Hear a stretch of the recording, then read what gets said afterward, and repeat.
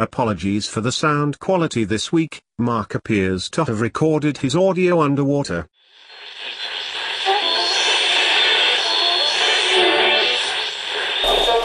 PlayStation 4 out， 終於出現啦！一齊嚟玩啦 ！PlayStation VR 冇得彈。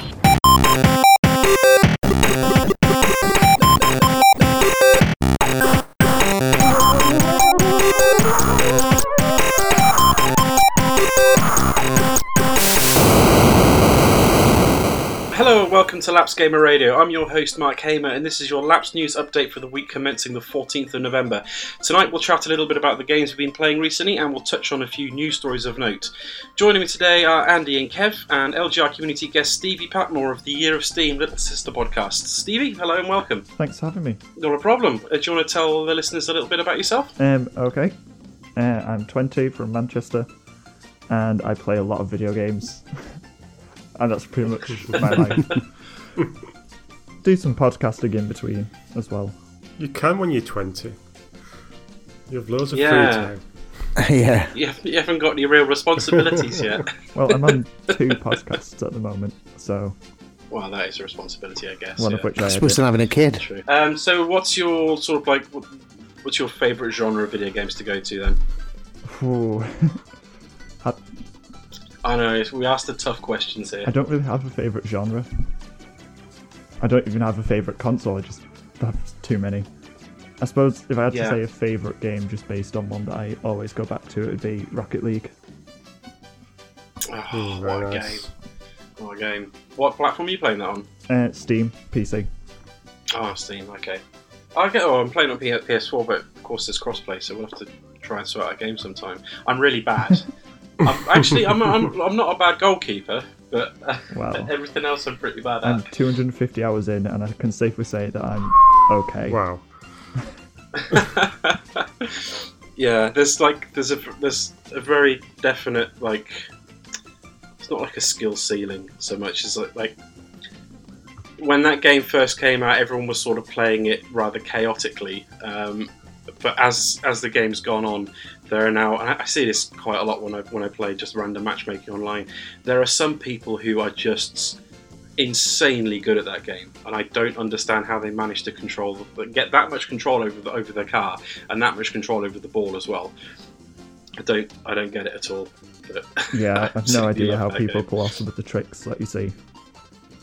They're just ridiculous. Yeah. It is insane. Okay, quick backlog-a-thon update. Has anyone finished any games from their backlogs? Yes. You have? I've finished what have you 2. Finished? Okay. Well, I could talk about them in recently played if you want, but I can tell you now where I've finished here. Get them out of the way. I finished Mario 3D World, which was nice. Incredible. And I've also managed to finish Letter Quest Remastered, which was on PS Plus this month, sometime soon. It was this ago. month. Yeah. I don't even know what day it is half the time. Andy, I can't remember. Are you taking part in the backlog-a-thon at all? No, thought about it and no. Chicken. No, it's not. I don't like the rules. I feel constrained by the rules. My backlog. Is it because you can't buy any more Warcraft games? Warhammer games, sorry. It's not that. It's just I like to consider myself. My backlog goes back maybe 30 years or so.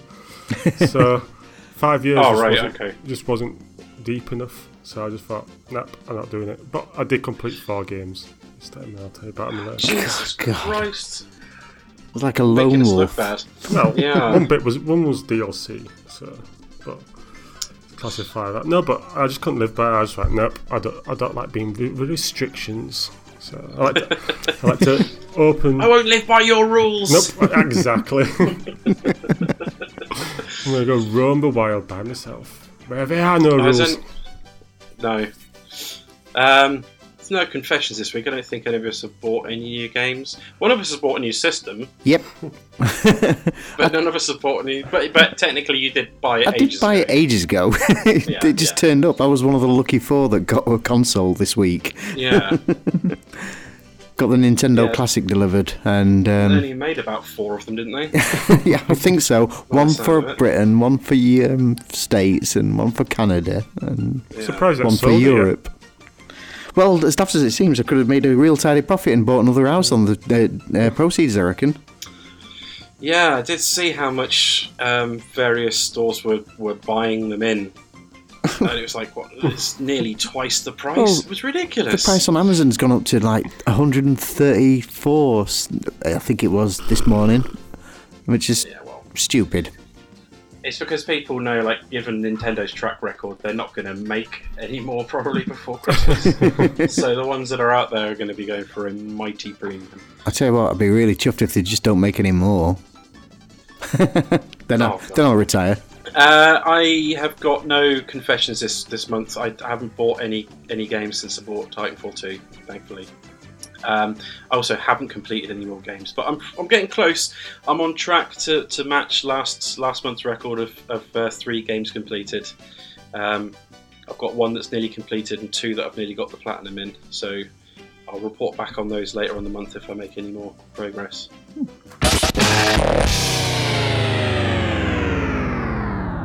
Okay, moving on to what we've been playing over the last few weeks. Stevie, as you're our guest, do you want to start us off? Okay. Well, I've been playing a whole lot of stuff. Just in that opening segment there, I worked out that I've actually completed 9 games in the past 2 weeks. Oh, come on. What? Told you about free time. To be 20-year-old again, eh? Yeah, all this free time and so many games to play. Yeah, 3 of those are not 3. More than 3. Maybe 6 of those are not VR games. And then the other 3 were on PlayStation VR. Which I've got lots of games on now. Far too many. Really? Yeah, because I keep getting money off my family. So I just keep buying more VR games. My birthday was like last week. So that's why I got tons of money. And just... Nice. Happy birthday. Happy birthday. Yeah. So I'll start with the not VR games, actually. And on the PS Vita, Letterquest Remastered. That's one of those that I've nearly, not platinumed because it hasn't got a platinum, but, got all the trophies for. Just because it's so portable, it's everywhere. It's just a fun little word-based puzzle game. And I've been really enjoying it. Is it like a spelling bee sort of game? Yeah, you get 15 tiles with letters on, and rarer letters that are in less words will be worth more damage-wise. It's basically like a RPG spelling game. Battle Scrabble. Yeah, pretty much. And you just earn crystals to upgrade, so you do more damage or take less damage, and progress through the story. And it's pretty good, yeah. It's good if you like word games and you like words good. If you know your words good. Yeah, that's it. If words are your favourite. If you can speak proper like what I do. Yeah. Speak Greek good like. Does it allow for regional colloquialisms at all?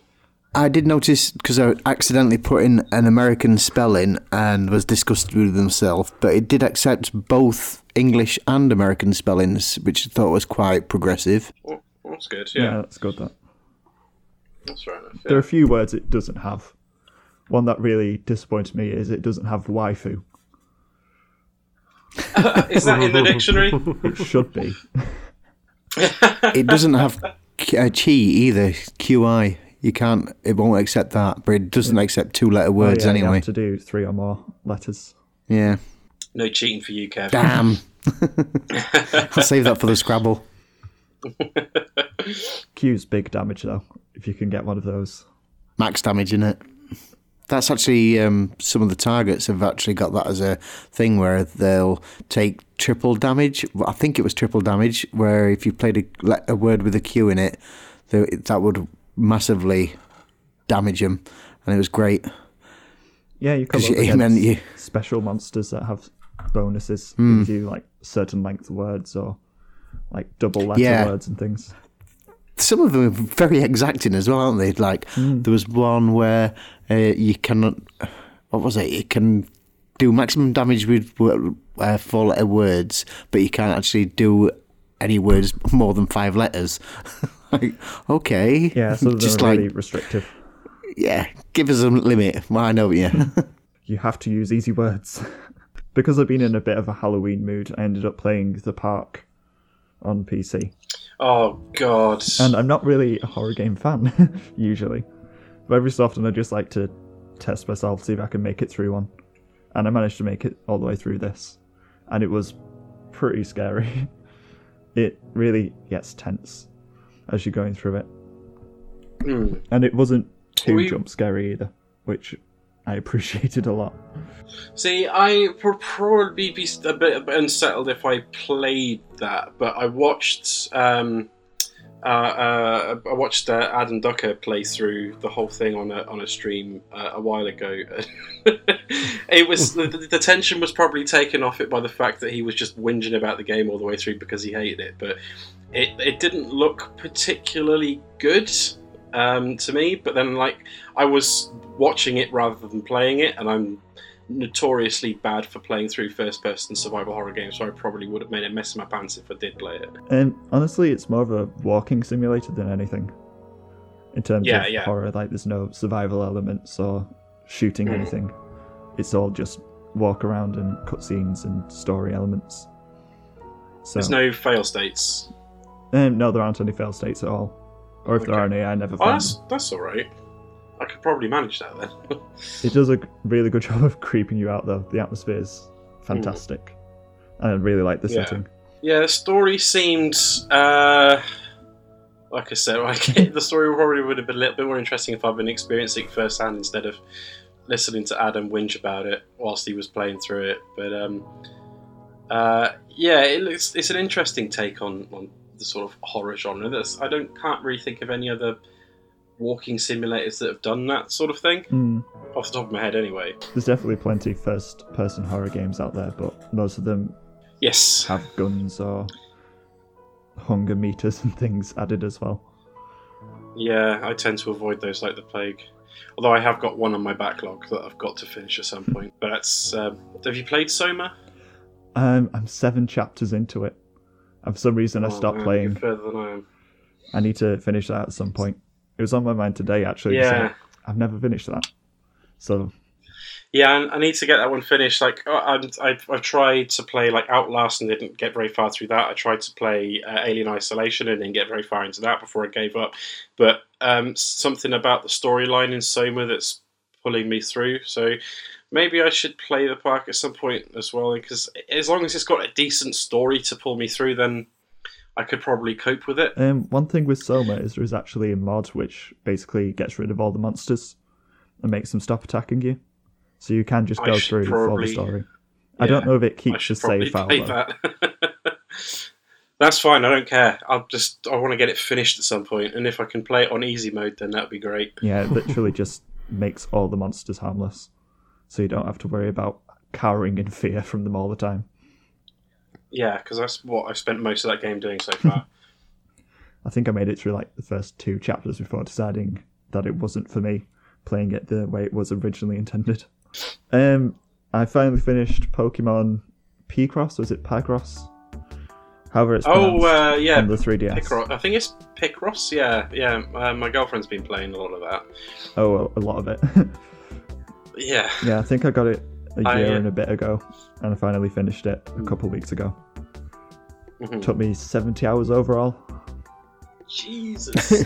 I didn't even know you could finish them games. Oh, I finished a few Picross games now. I still don't get what Picross is. It's basically just a logic puzzle game where you get columns and rows, and you have to work out where the blocks are and where the blocks aren't to make a picture. I'm awful at explaining rules for anything, but I should probably sit down and get my girlfriend to explain it to me while she's playing it so I can see what the hell it is, because she's been enthralled with it for ages. And I know the guys over at Giant Bomb went for a good few weeks of going on about Picross 3D, whatever it's called. one of the more recent Picross games.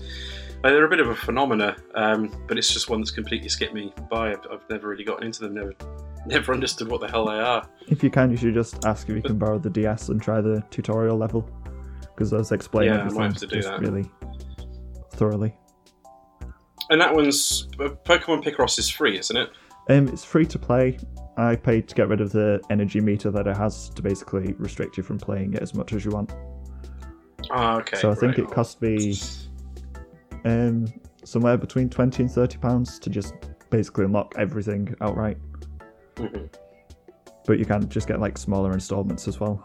You got 70 hours worth of gameplay out of it. That's pretty good bang for your buck. It's a really good puzzle game. There are just standard. I'm just going to pronounce it differently every time. Picross games as well. Picross E.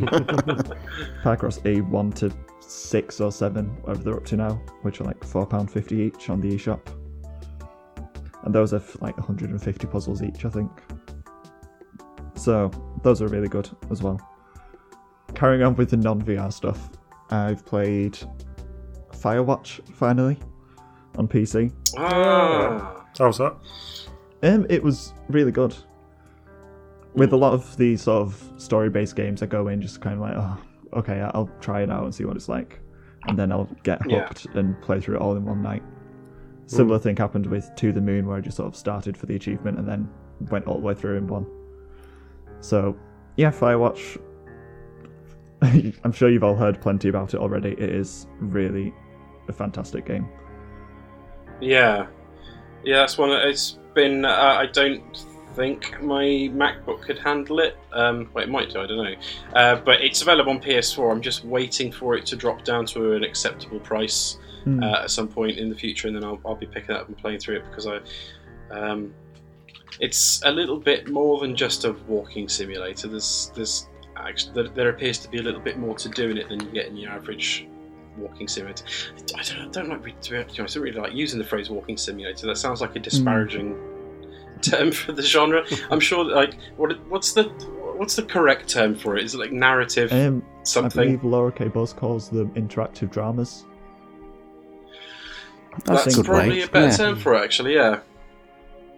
Yeah. And it is definitely interactive with the radio dialogue all the time. Mm-hmm. And you can throw some unruly teenagers' boombox in the lake if you want, so I'm sold. Yeah, you can do there's all sort of interactions that you can try out. I'm in the middle of a second playthrough at the moment with the developer commentary on. Oh, nice. Because I do find developer commentaries to be really fascinating in quite a few games. Although I've only actually gone through a developer playthrough on like Portal 1 so far. Okay. But I'm going to be going back through lots of my game library to find the ones that have got those commentaries, because they're just really interesting. I would highly recommend playing through the Grim Fandango remastered with the director's commentary on, because that's pretty interesting. I've not played through that originally yet. I don't even know. Have you not? Yet, actually. Oh, it's good. I've been stuck in it since March. Yeah, I keep seeing it on offer everywhere, and I don't know what it is exactly, so I've never gone for it. It's mad. Don't get it. It's awful. It's good. It's worth playing. I'll have to find. You've got loads of free time. Yeah, clearly I've got way too much. I'll move on quickly. I played The Room 2. Oh, but before you move on, actually, just wanted to mention, have you heard these rumours that Campo Santo apparently partnered with some film studio to make a feature film of Firewatch? Yes, and I think that's actually confirmed to be happening. A Firewatch film. I hope it's got Kurt Russell. I'm hoping that they cast, I can't remember the guy's name who does the voice of the protagonist. He was in Mad Men, and he's been in a few other things as well. I can't remember the actor's name, but I'm hoping they cast him, because from the footage I've seen, it would be right without his voice. John Hamm? Not John Hamm, no. Well, let's just have John Hamm in anyway. He's in everything else. John Hamm's too expensive. I don't think he is. He turns up everywhere. Okay, another one that I was addicted to for like 2 full days was Reigns. Any of you heard of that yet? Oh, Definitely. yes, yeah. The sort of like swipe left, swipe right cards thing. Oh, yeah. The one where you rule try a kingdom and usually rule die quite a lot. Yes. Yeah, I spent about 9 hours on that across 2 days. I've lasted, I think my record was 13 years, I think. That's the longest I've managed to stay in power for. So the only thing I've taken away from that game is that I would be a terrible king. I think the furthest I made it to is like 84 maybe. Oh, wow. I want to get to 100 because you get an achievement for it, but it's just so luck based at that point. There's so many different things you can die from. It's a real struggle to keep all those bars somewhere in the middle. Yeah. Like not too low or not too high. That's like it gets so difficult. That's why I've only managed to last about 13 years in it, but it's a really novel, like interesting little game. Like I can't think of anything I've played that's quite like that. But it's dead good though. What are you playing it on, Stevie? I was playing it on PC actually. Okay. Does it play just the same as it does on the phone? Yeah, it does pretty much. Yeah. Except you can use a controller if you want. It's only like £2 as well. So yeah. I've got 4 times my money's worth at least. If you go off the £1 an hour rule, which I don't always do. It depends on the type of game. No. Last one for PC. Then we've got all the VR games. The Room 2. Okay. It's a puzzle game where you basically get these boxes and you have to work out just how to open them and solve puzzles, and you progress through different rooms. Is Tommy Wiseau in it at all? No, unfortunately not. Okay, It's not that kind of room. Oh, It wasn't in the Room 1 either, which was just called The Room. oh what? So they were originally phone games, and they've been porting them one at a time to PC. So when this came out, it put on my wish list, got it while it was on offer, and played through it all. And I like puzzle games, so I just really enjoyed going through it. So really, Our Stuart Neal's talks quite a lot about it. He recommended it quite highly. I haven't played either of them. But what platforms are they on? They're on mobiles. The Room 1 and 2 are on PC as well, on Steam. Okay. And I think the Room 3 will be ported eventually. I've just been checking. I've still got The Room on my iPad. I've still never even opened it, but I've got it there. You should give it a go if you like puzzles. Yeah, I do like puzzle games as well, so I can't understand why I've never picked it up. Oh, well. Well, you know what to play after this, then. Yep. Yeah. Along with the 5 other games I've already mentioned. Okay, I think I'm going to go into VR games now, which I've got 7 of that I've just remembered. Okey-doke. So, start off with Batman Arkham VR, which is definitely short. It's like an hour long, but I've probably put in at least 5 times that much. Just playing it mainly for this one minigame, where, well, of course you are Batman, and you have batarangs and targets everywhere, and you just throw batarangs at them, and it's so addictive and so fun. It's one of the best mini games in any VR game that I've played so far, because you do just, when you pull it off perfectly, you just feel like such a badass. It's amazing. So does it live up to the Be the Bat tag that's applied to it? I would definitely say it does, yeah. Okay, A lot, right, especially with okay. the opening sequence, it really just eases you into it perfectly to just feeling like, yes, I am the Batman. Because it has the whole suit-up sequence in the elevator going down into the Batcave and revealing everything. And of course, it's all in virtual reality, so it just looks like it's all there. It's incredibly immersive with the PSVR. And it is fantastic fun. The main storyline itself is not incredibly long or complex. That's like the one downside I'd say to the game, is lack of real replay value. But I do just jump in to throw batarangs at targets every so often. How much was that? That was £16. Oh, that's not bad, I guess. Then that's the thing about a lot of these games on PSVR at the moment, is that they're kind of, with a few exceptions, they're sort of like experiences rather than full games, sort of like glorified tech demos almost. Yeah, like this is what you can do with the technology, but we're not quite at the point where we could make full games yet. Yeah, that seems to be the trend. Is there's full games with more replay value, like online playing things, which are £50 plus usually. Things like Rigs or stuff like Rigs, Valkyrie or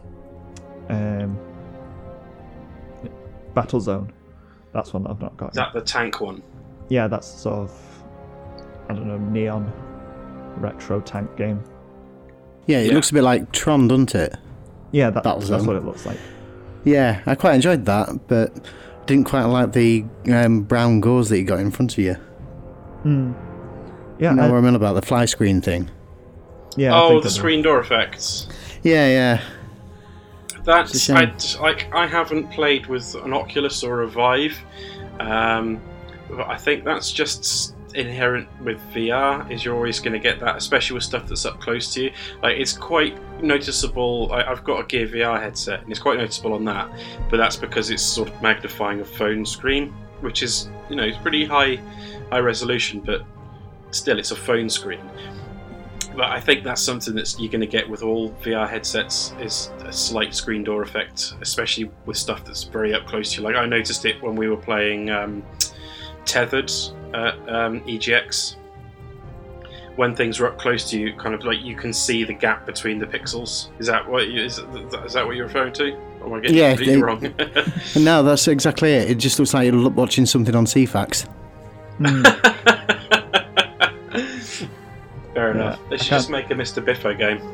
Yeah, I can't say that's something I've had a problem with myself, but I've not really been looking out for it, so that might be why. You will be now. Yeah. I'm not when you notice it, you won't be able to unnotice it. Yeah, there's all the £50 games, which are the proper replay value ones, and then there's the experiences, which are usually around the £15 mark. And then there's some just really little games that are like under £10. Yeah. Some of which are actually really good. One of them I will talk about. Okay. But anyway, next on my list is Thumper. And Thumper's, it's called a rhythm violence game, I believe they call it. And you control a beetle going down a track, and you use the X button and the analog stick to basically turn at the right time and thump or fly at the right time. And it's all rhythm based. And it is a really good rhythm game.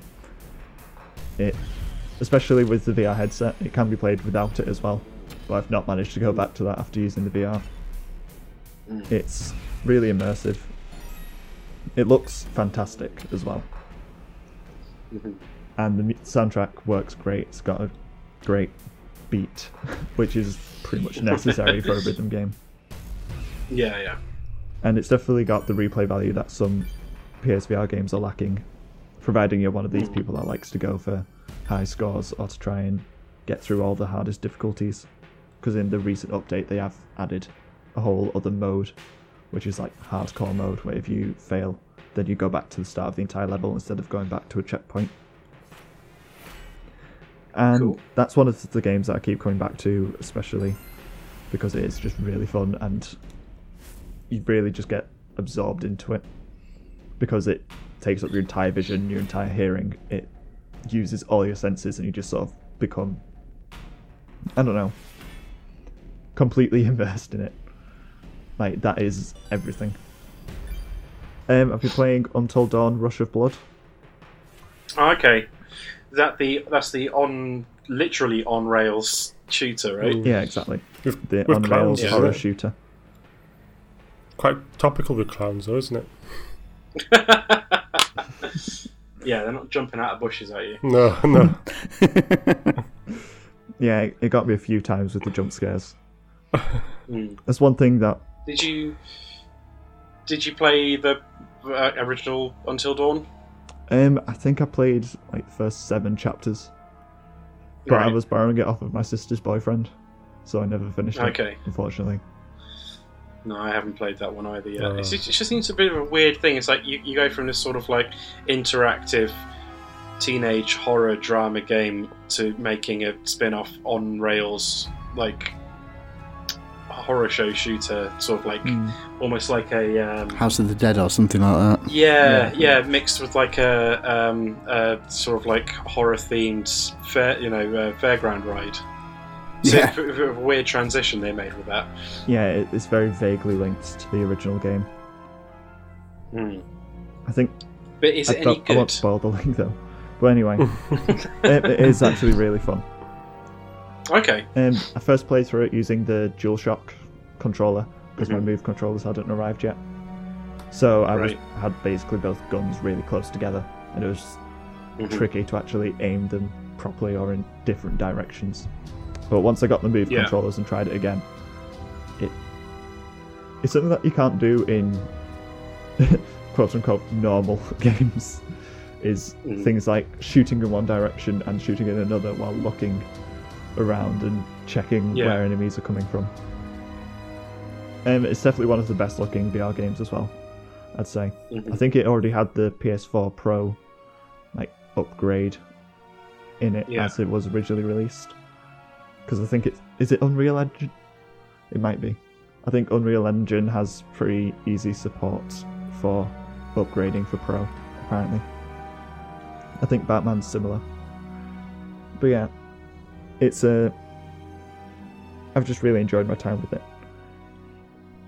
I'm trying to go through on a harder difficulty now, and it's a bit trickier, but not that bad, now that I'm using the proper controllers for it.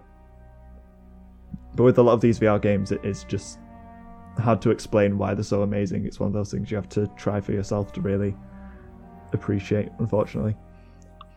Yeah, that's the problem I've had. It's why I've not really talked much on this podcast about games I've played on Gear VR, because it's like, how do you convey the experience of playing a VR game without actually putting the headset on somebody and letting them play it? It's a bit difficult to really convey.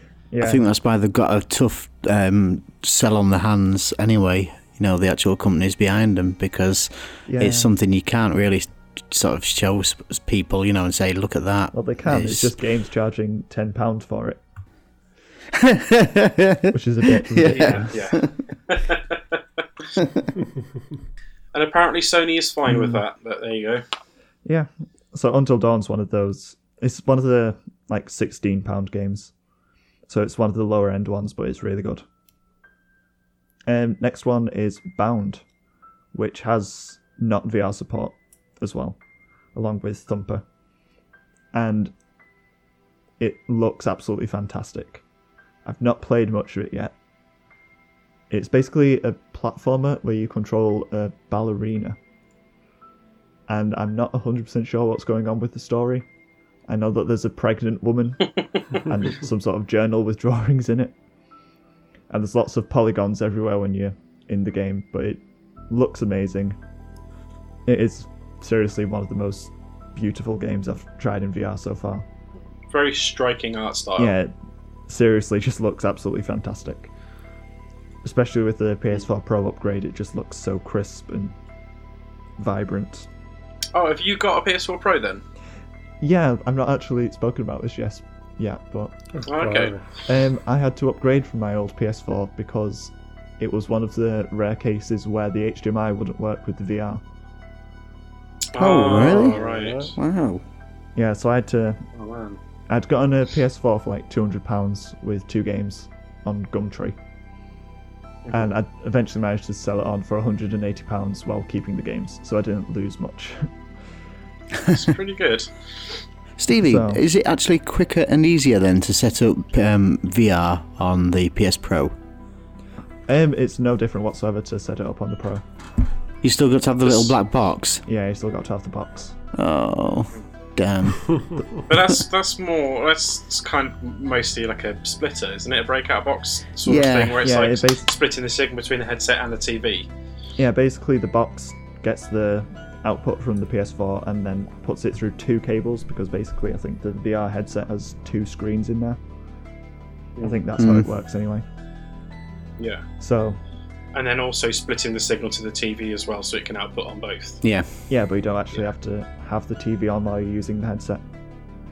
No, but it's like you've got the option there if you want it. So basically, it's just a fancy HDMI splitter, from what I gather. It doesn't actually do any processing, although it's got a fan in it as well. Yeah, that's noisy as fuck. I can't usually hear it through the headphones anyway. But yeah. Outputting to TV though isn't really necessary unless there's games where you've got other players and the TV's used for it. Games such as Keep Talking, Nobody Explodes. Yeah. That's a really fun one. Oh, what a game. I've only managed to have like one proper night playing it, but we had a good time just taking turns putting on the headset and defusing bombs. Yeah. Exploding a few times. It is really good fun. I've got that on Gear VR and printed off a couple of copies of the bomb defusal manual, and I've played that a few times with people, and yeah, it's one of the most fun party games I've played. Yeah, I remember, I think it was last year for my birthday, I had like 10 people round on the bomb team. Just invited everyone round so one of us could be on the bomb. Everyone else was just... It was a really fun night, that. Did it just descend into shouting though, as everyone's like, no, you do it this way? We made it to chaos. Really complicated bombs. So yeah. Oh god, it gets so complex later on. Like the first few ones, like the first few bombs you defuse, and like the panels are quite simple to decipher as long as whoever has got the headset on can explain what they're looking at. But then some of the ones later on, it's like I had to play through them a good few times to even work out what the hell the puzzle was based around, let alone how to solve it. Yeah, anyone that's played it knows about the Venn diagram for the complicated wires. Yes. It's insane. It's like a kaleidoscope. Yeah. But yeah, it's really good. Yeah, that's a highly recommended party game. I'm on to the final 4. Okay, one that I've actually just got today is the Brookhaven Experiment. It's been on Vive for quite a while, possibly Oculus as well. I'm not 100% sure on that one because it uses motion controllers. And basically it's a wave-based shooter where zombies come at you. And on the Vive it was all 360, you could turn around, but on this, because of the way the tracking works on PSVR, you just have a 180 degree turn button. It's not that scary, really. Sometimes the noises will get me, or I'll see things in the distance that'll just creep me out a bit. Or I'll have like 3 zombies on me at once and I'll panic quite a lot, but it's not like terrifying, I would say. The zombies do look scary though, actually, now I think back on it. Scariest thing I've seen is actually in the main menu. Just in the distance you see the giant creature, which I'm guessing I'll see up close eventually. But I'm not that far into the campaign. But that's foreshadowing. Yeah. Yeah. It is literally just a shadow in the distance. And that'll be one to put on my not to play list then. Another one. Yeah, another one. For some reason I've just been craving horror games recently, and I don't know why. Because Halloween? I never enjoy going through them, but I always just sort of feel like I've achieved something when I manage to make it through one. So I'm actually really looking forward to Resident Evil 7. You're mad. Well, that makes one of us. I'm looking forward to it. It's 2. I tried the demo of it actually in VR, and it didn't get me that much. Like the third time I played it. The first time it definitely got me, but I think it's going to be one of those really must-have games on VR, especially if you are a horror fan. Because there isn't much else at the moment horror-wise. Like there's literally Brookhaven Experiment and Until Dawn, and then the demo for Resident Evil 7, which comes out until Outlast comes out on the PSVR. Is that actually going to happen? Probably. I haven't said anything, but it's only a matter of time before something like that ends up on VR. Got my hopes up. Just like that'll be an absolute nope. I've not played it myself actually on PC. Oh God, I managed 15 minutes in one sitting and I gave up. Well, Resident Evil 7 is going to be just insane. It's going to be one of the most terrifying things I'll ever do. And I'm so excited for it. It's going to be one of the best VR experiences so far. Oh, you're braver than I am. I hope I am. Otherwise I'll be like 50 quid down the drain. But yeah, moving on from Brookhaven. One I've not got that much to say about is Windlands, where it's basically Spider-Man simulator. You're just in a sort of area with grassy platforms and bushes floating in the sky that you can grapple to and swing around. I've not played much of it yet because it does get you quite motion sick if you've not got your VR legs yet. But what I have managed to play a bit, I've really enjoyed. Just doing things like standing on the top of a massive tree, looking down, and just thinking like, I can jump off right now. And then I jump off, and it's amazing. It's really fun. Does it actually... Are you scared of heights at all? I usually am, but in VR, it's not that bad. Okay, alright, because that's one of the things I was worried about with VR, that would just make, like, if you're standing over a deep precipice, it would just make my stomach turn. There's one part in Batman VR, actually, where you're on the top of a building and you can just look down and see the road, like, way down. That's really... No, thank you. It's quite fun to test yourself and to see if you can step all the way up to the ledge. So, a weird thing with VR is just, even though you know it's not real, your brain still tricks you into thinking it is. Last two. Pixel Gear, which I think was like £8, maybe £9, it's got 3 levels. You are sat somewhere and you shoot these sort of Minecraft-looking monsters that appear and slowly advance towards you. It's another wave-based shooter. And I've enjoyed my time with that as well. It's one gun, just shooting at them. It's a little VR thing. Basically just a shooting alley, which is cheaper than getting VR Worlds for just the shooting games that are in London Heist. I've heard that even though it's good, it's really short, VR Worlds. So I went for Pixel Gear instead, just to get that shooting alley experience. That's one thing I've got in common with all of these games, is I've enjoyed them so far. I'm not sure if they're all worth the money so far, but that's an entire other thing. Like, I've definitely, thinking back on like, is the PSVR really worth how much I spent on it? It's kind of like, probably not, but I don't care. It's so fun. No. You enjoy it. How long can you spend in it though? You know, like, depending on the game, I can spend just like several hours in it if I've got. It is quite comfortable. Yeah. It's comfortable enough to actually do, isn't it? Yeah, it is. It is a really comfortable headset, yeah. I really need to try it out because I tried the Vive out, and after about 20 minutes of the Vive, I felt sick after that. So I'd have to give it this PSVR a go, but I don't want to pay 10 quid to game and all that. You have to make friends with someone who's got one. That's when, Kev. Yeah, that's the best way. Yeah, I've already said no, we're not friends. Okay, and the last one, I promise, is Job Simulator. Oh nice. Yes. Platinumed, of course. Oh, nice. It's one of the easiest platinums you can do. Yeah, I heard it's really, really easy platinum. Yeah, it's ridiculously easy platinum, but it is a really fun game.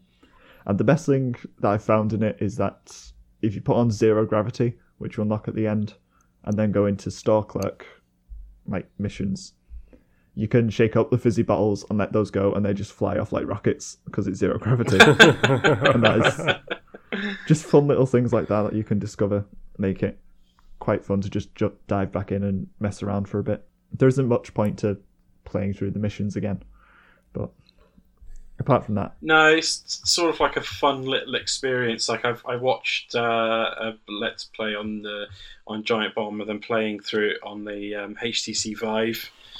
It's a little bit different on the Vive to it is on the PSVR, because the Vive's got the roomscape thing. You've got slightly larger areas to play around in than you do in PSVR. But it's, apart from that, it's essentially the same game, and it looks really good fun for maybe one playthrough. Yeah, it's really good fun, and it's good for showing to other people as well, because it's one that quite a lot of people have heard of. And I think that's finally the end of my list. Cool. A lot of games. I will tell one quick story about the dumbest thing that I've done with my PSVR so far. Okay. Well, 2 things. Go for it. First was I tried to throw something back over the wall in my office in Job Simulator and punched the wall. Ouch. And the other one was something I did today, actually. There's one level with a desk in Brookhaven with a computer. So I tried to lean in for a closer look and then headbutted the wall. Coming to casualty near you soon. Yeah. I'm surprised there's not a hole How do you in my explain wall. that one? So how did you get this head injury? Long story. Yeah. I was trying to look at this computer, right, but there's a wall in the way. I didn't see the wall. No. So, because a lot of us on the podcast and a lot of our listeners are sort of lapsed gamers, people who don't have a huge amount of time for playing games, or the resources perhaps to buy a PlayStation VR headset. If you had to pick one of those games to suggest to a lapsed gamer, which one would you go for? Assuming that you've not got a VR, I'd go for Let's Quest Remastered, because that's a PS Plus game, or Pokemon Picross, however it's pronounced, on the 3DS, because it is free to play, and it's a fun little puzzle game. So yeah, those two, because they're both pretty much free if you've got PS Plus. Kev, what have you been playing? Like I said before, I completed Mario World 3D and also, again, finished Letter Quest. Apart from that, obviously with the Nintendo Classic Mini coming, I've been diving into that. And, wow, it just shows how shockingly bad my reflexes have got over the last 30 years. That is a fact. Jeez. I remember being an absolute bastard to be at Donkey Kong, for instance, and now I can only get about 3 girders up on first screen before I've lost all my lives. It's just getting ridiculous. But so I've really waded into. The save states are brilliant, but only if you can actually get anywhere further than sort of half an inch. Otherwise, it's pretty pointless. You might as well just start at the beginning. Dr. Mario, I've been playing that pretty much solidly every time I turn the mini NES on. I just go straight to that. It's basically Tetris, but with it having Mario on it, it's just going to be hard as nails, and you're just going to end up being screwed. So far, I've managed to finish 1 level. So, yeah, I reckon come back in about 16 years, I might actually be up to level 4. How old were you when if you don't mind me asking, when the NES originally came out? 28. Did you have a NES when it first came out? No, I didn't. I used to hang around with mates that had them, like Andy. He'd just sponge off with your mates. So you played one back in the day then? Yeah. I used to play Donkey Kong bizarrely on the Commodore, on Commodore 64, I think. Yeah. But that was when it really was just a case of just get it out there. There was nobody making proprietary software, it was just whatever. But yeah, it's weird because a lot of the games I do remember, I remember playing them at my friends, but I also remember playing them in the arcades. And of course, the stakes are high. You've got 10 pence in that machine. I mean, this is going back when the machines were taking 10 pences. That doesn't happen anymore. Now you've got to sell a kidney or something. But yeah, you basically had the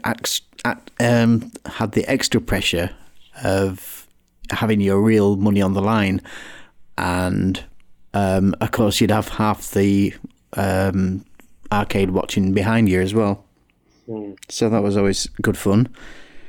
So yeah, it's quite embarrassing watching how shit I am at it now. Thinking, right, I'll go back to Lego Dimensions then. So sticking with the retro thing, I've finally turned on my Midway pack for Lego Dimensions, which I've had sat there for about 8 months and never got around to actually playing. But the Midway pack is really good fun. I can't believe I didn't bother pouring it on before now. Maybe it's just because I'm on this whole retro kick this month. I don't know. But Midway did some great games. And one of my favourite all-time arcade games were on there, which I didn't know. Spy Hunter, which I played and played and played and played. That was when I was on a YTS. I was actually supposed to be doing something at the time. I just wasn't. I was just in the arcade playing Spy Hunter. But yeah, so Lego Dimensions, I'm still back to that, and that game still has a lot of legs. And it's like, what, 18 month-ish? 14? 14, is it? Something yeah. Like you know, Jeez. Midway pack, are the actual games recreated in Lego, or is it actual emulated versions of the original? It's funny because you've got like the cabinet sides along both sides of the screen, and they're emulated. They're actually the cabinet sides done in Lego, in Lego style, but then your actual game in the middle is the actual game. Oh, cool. So Defender and Defender 2 are great. Gauntlet, I'd forgot how much I loved playing Gauntlet and using the Barbarian. So I've been really buzzing off that one. Much more so than I should be, really. Given that Lego Dimensions is technically really a kids game, although it kind of appeals to people of all ages, are there certain Midway titles that they've had to shy away from? Specifically Mortal Kombat. Yeah, Mortal Kombat's definitely not on there. They've gone for they've gone for the ones that were the killer apps at the time. I can't remember what the dates on them are, but I think the latest one on there was 1985. So well pre Mortal Kombat days. Yeah. But there were Defender 2, Gauntlet 2, Spy Hunter, and God, what else were there? Oh, the one where you're the ape that goes mad in Manhattan and just smashes up everything. I forgot the name of it. Rampage, thank you. Yes. Which is hella fun. Yeah. But yeah, everything about it is absolutely spot on. It's exactly how you remember it. I don't know how the kids are going to cope with it, because you're looking at something that's an amazing game graphically, and then you're going into these retro arcades and playing 8-bit, sometimes 6-bit games.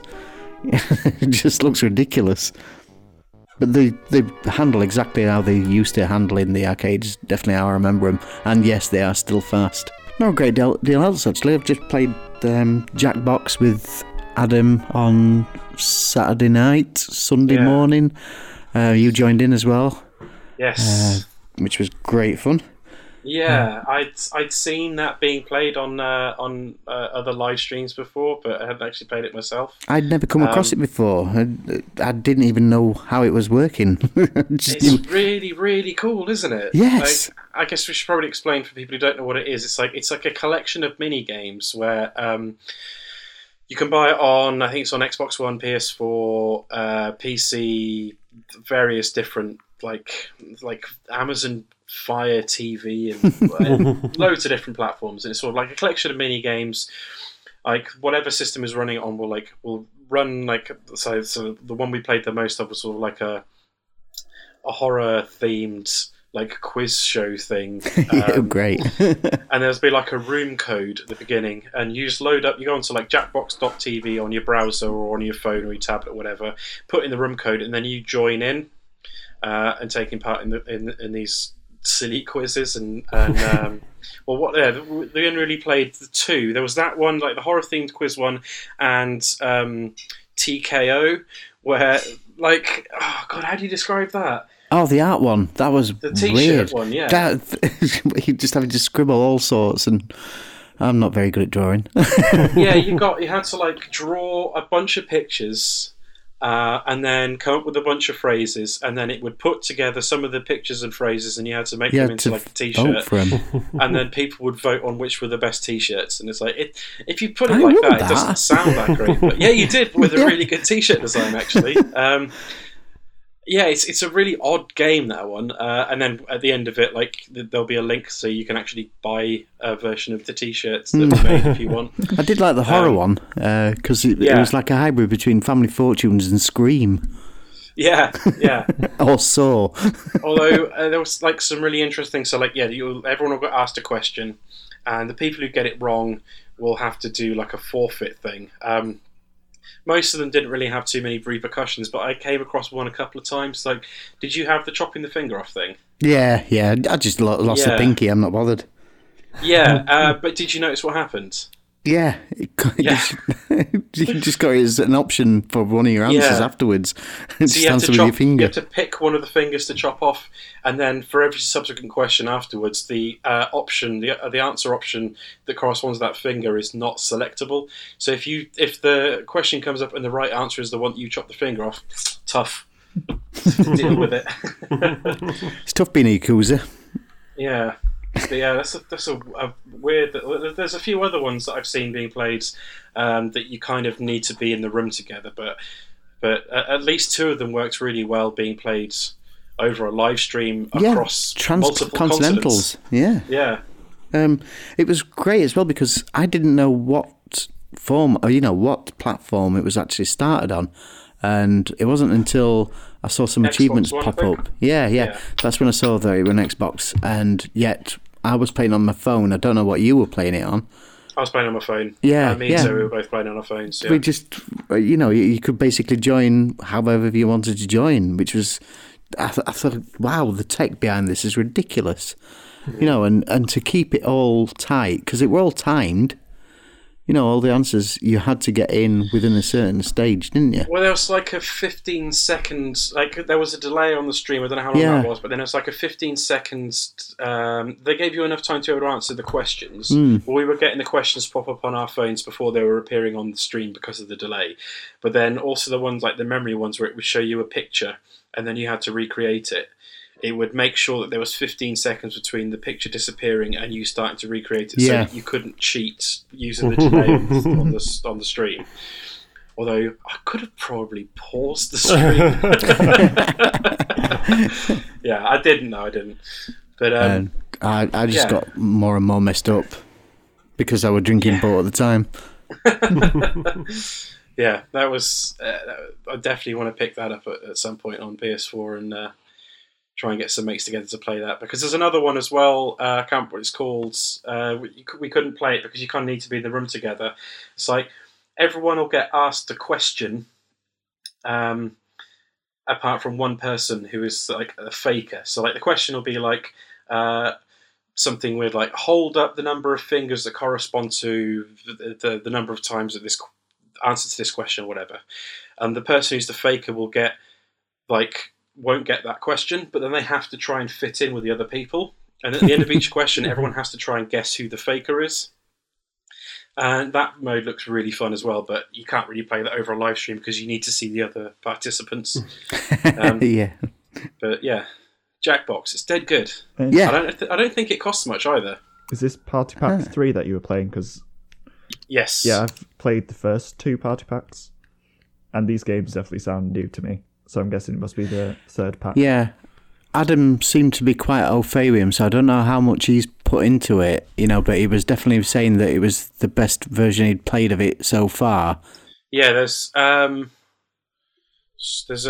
good few of like party packs. So we played what was on it? Hang on, loading it up now. Come on, internet. Oh, it's available on Xbox One, PS4, Steam, both PC and Mac, Amazon for Fire TV. I think you can run it on a tablet through the App Store. It's on the Humble Store and it's on Google Play as well. So there's we played TKO and Trivia Murder Party, but then there's also Quiplash, Faking It, which is the one I was telling you about. Quiplash. Yes, that's what we were playing Quiplash before we went on to TKO Murder Party. So, okay. Yeah, Quiplash was really good fun as well. Yeah, and then there's. Oh no, we did play Guespionage, didn't we? I might have gone to sleep after that. Oh, you might have left to that point. Yeah, Guespionage was like you get asked a question that's like, what percentage of people No, routinely my blow brain their went nose to on sleep. toilet paper or whatever? Yeah. I did play that. that. Yep. It's just I can't remember it because again the port was kicking in. Oh, fair enough. Yeah, Jackbox games, they're really good. At least the Party Pack 3 is dead good. Yeah. And I don't think that much. Yeah, Party Pack 2 is really good as well. Has a few really fun games in there. On Steam, it's less than 20 quid. On Steam, everything's less than 20 quid. That's true. Yeah, but it's worth it if you've got people to play with. Oh, forget it then. So, which one of those would you recommend to a lapsed gamer then? Well, I would have said Lego Dimensions just because it's awesome and you can pick up the starter pack now for 25 quid-ish, Andy? Yeah. Yeah, about 28 Roughly. quid. 28 to 30 quid. But again, it's one of those where you end up with tons and tons and tons of Lego laying around your house, so probably not, unfortunately. Yeah. I would have recommended Dr. Mario, but again, you've got to get a classic NES, and I think you'd have to pay about £50,000 now for one. So Yeah. again, Probably available on the 3DS eShop. yeah, more than likely.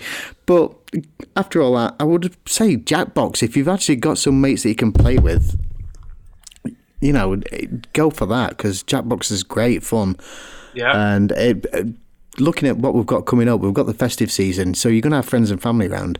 This is probably the way to go. You know, as a sort of a everybody around table kind of game. You get all the family on this. This is a good one. It's a good laugh. Yeah. When I go and visit the parents at Christmas, I might try and convince them to play it instead of Monopoly for once. Cool. Andy, you've got a long list of games, it appears. Yeah, I haven't been on this news show for a while, so... So you've completed a good dozen or so games, then, I imagine. Like I said, four of them. Fair enough. That's in the last couple of days. No, that actually has been in the last couple of weeks, actually. First one I want to talk about is Pro Evolution Soccer 2017. I didn't know you even liked football. Of course I like football. Oh, okay, I didn't know. I like American football. Yeah, I do like NFL as well, but I do like football. I've fallen a bit out of love with it now, but yeah. Is that because being a Leeds supporter is depressing? No, being a Man U supporter. Oh, fair enough. Almost as depressing. Almost. Yeah, I just fallen out of love, but I still enjoy the game and still try to play the Pro Evolution Soccer every year. This one has to be the best one I've played and is probably the closest one to get to the PS2 classics. Mm. It's really, really responsive in its how it feels and the players and the control and everything. It just plays a beautiful game of football. Easy putting one-touch plays together, passing left and right of it. AI seems to be drastically improved. Of course, the presentation around it all isn't great, but as a game of football and for any lapsed gamer who remembers playing the classic Pro Evos on the PS2, you're going to get a lot of time out of this. Then, because I was relegated down to the living room because of plastering going on upstairs in my games room, relegated down to only had the PS3 to play, so I ended up playing quite a lot of PS3 games. Started off with Castlevania Lords of the Shadow 2. The bad one. Oh, you know something? I listened to people talk about this and I was like, no, because the first one is absolutely amazing. Yeah. The first one is really, maybe a bit too long. I did feel it dragged it out a bit, but the first one was just epic in its start, the boss battles, everything about it was just brilliant. So in this one, you played Dracula in modern day, and then you start off with playing as a weak Dracula, and I thought I'll start off and I'll play it in easy. It's a third person beat 'em up in like the God of War style, but it was such a struggle. You were having to do a lot of stealth. You were getting beat up all the time. Now, I'm not saying I'm the best gamer, but certainly not having to restart it over and over and over again. And I just played the first level, defeated the first boss, and I just went, nah, it's just not for me. And I can't recommend this to anyone, even if you are a lapsed gamer, even if you love the God of War series, even if you love the first one, it's just not worth playing through. It's just a shame. Stay away from it. It's just a shame after the first one revitalised Castlevania, and this one we've just totally destroyed me. I understand there was a lot of problems in development. Seems like the producer was following through with his own ideas, and I understand why they're saying Dracula is weak, but to make it so difficult to get into, it's just not worth playing. And I think it's about 14 hours or so to complete. So yeah, sometimes all the naysayers are true. Then I started, thought I'll just go back to my backlog and continue playing some games. So I continued playing Batman Arkham Origins, and this was the one by Warner Bros. Montreal, I think, not by Rocksteady. It's considered the black sheep of the family, I think, by Rocksteady. The runt of the litter. It is, but I tell you what, it's a good little runt. It's stories where you Batman in third person. It shows Gotham City. It's an open world game, and you over one night just before Christmas, and it's a Christmas game. Coming up festive season, get this out, and it's snow everywhere. You are Batman, and you are being targeted by 12 assassins who want to kill you.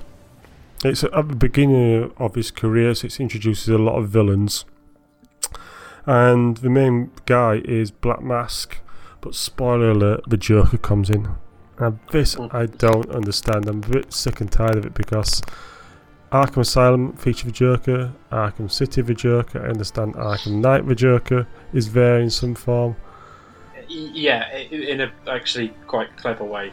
Yeah, and this one didn't have to feature the Joker. And it wasn't Mark Hamill as the Joker either, it was Troy Baker. Yeah. Doing his best Mark Hamill impression. That's it. But it's such a thing where you just go, alright, there's other Batman villains apart from the Joker to have as a main. The Bookworm for a start, or villain. King Tut. Like any Batman game, that seems to be, there's too much to do. There's loads. I understand in Arkham Knight, which I haven't played, there's nearly 300 enigmas. I think in this one, in Arkham Origins, there's 200 enigma puzzles, etc. There's 250 in Arkham Knight. I'm not doing them. No. It's stupid how they sort of got this idea. I think Asylum, had 64, which I think it's just about right. Anything up to 100 is probably about right. Anything beyond that, and you're just asking too much of it, I think, of a gamer. So it's too much. But you've also got these Anarchy tags, because Anarchy's featured in it.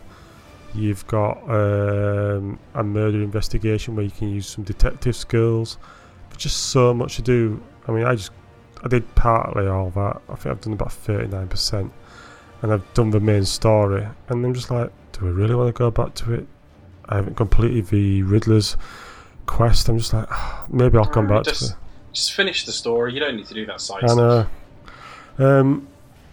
The game itself, the rhythm battle, the combat system's brilliant. I just still love that feeling of Batman when you're causing fear and the crooks are just like, and you look at them, they're nervous and they're terrified. Just that feeling of being Batman's really good. I don't like the respawning bad guys. I think they've featured too much in the open world. I just prefer to get through the world without having to fight loads of guys and snipers. The Firefly fight's really good though, when you're fighting him on a bridge, and the Bane fight was really good. So I'd recommend that to a lapsed gamer. The control system's really good, and it is a good storyline. It's an interesting one. We just could have done so much with it. Then connected with that, it was the story-based DLC Cold Heart, which it's been in a number of sales, and this one features Mr. Freeze, and they sort of try to do the origin of Mr. Freeze. It's set a week after the main game. It features 2 areas of Gotham, so it's a much smaller area, and there's not as much to do. It's actually quite good, because you still got Anarchy to fight, you've still got some tags to find, but you can do this. There's only like 3 types of collectibles, like I said, and there's new thing where you can unfreeze people. There's new upgrades, you got a new suit, you get thermal gloves. It does follow a formula of Mr. Freeze, who you discover, is fighting to protect his wife, and it's all an accident. The boss fight's really good, more strategic, rather than just getting out and beating Mr. Freeze up. You have to sneak around him, and I won't spoil the ending. Not as good as the classic Batman Adventures game, the story Heart of Ice. The voice actor of Mr. Freeze wasn't as good, so that's sort of spoiled. But overall, and if you play the main game, you enjoy that, I'd recommend getting the Freeze DLC, because you could pick it up at times for £2 or something. I've seen it in the sales. The other game I completed was Costume Quest, because it was Halloween and I felt I had to play a Halloween game.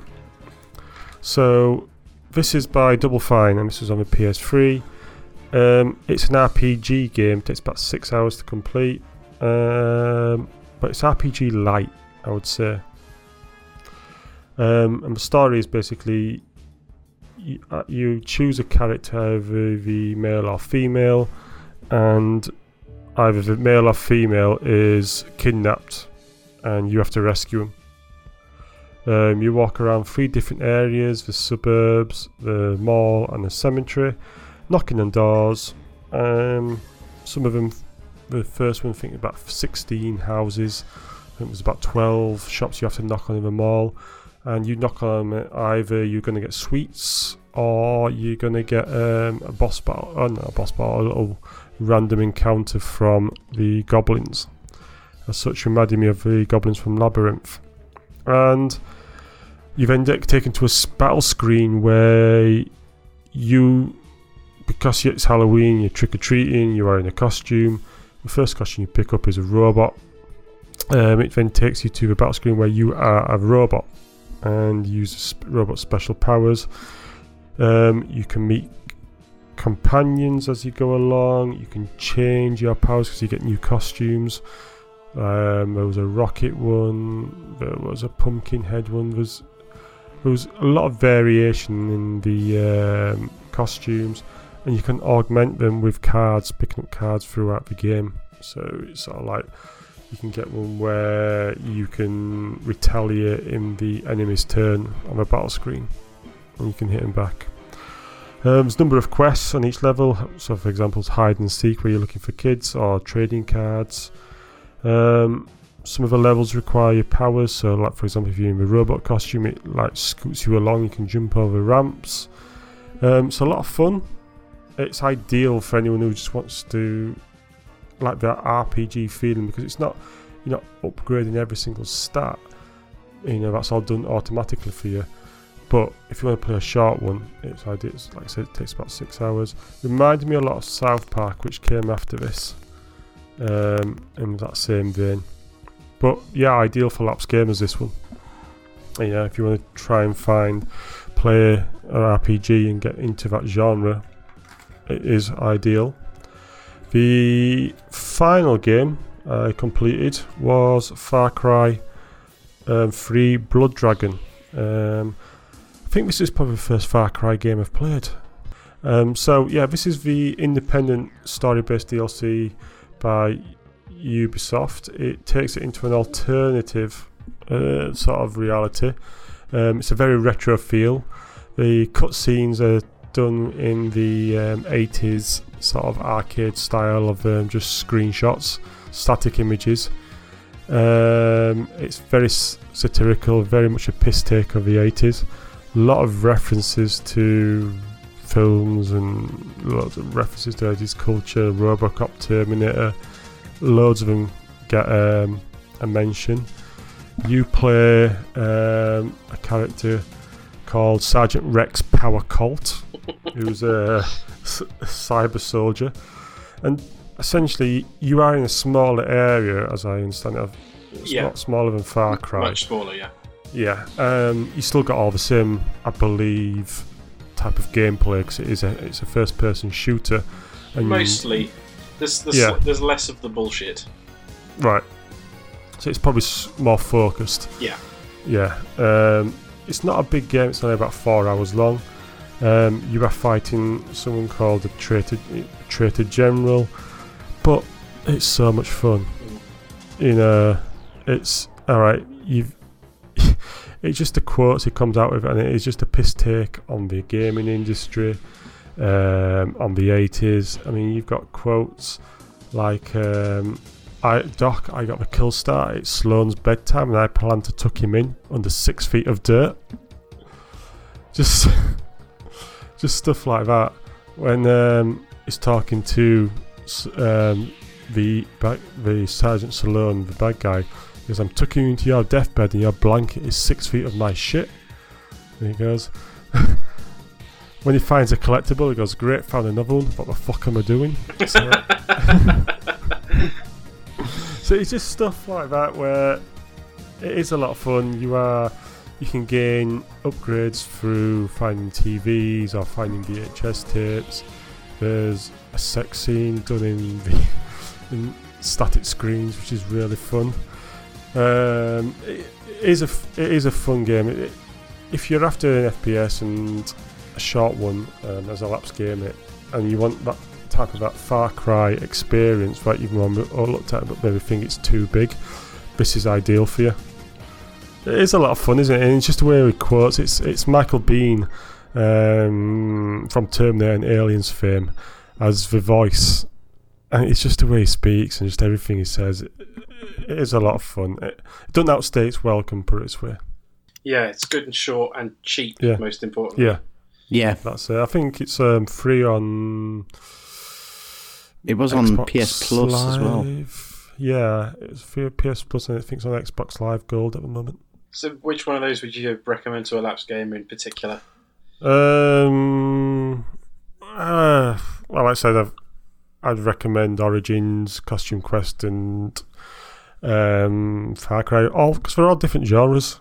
You've got, like I said, Far Cry 3 Blood Dragon, because it's satirical, and if you're a fan of the 80s, you'll love that sort of sense of humour that comes through.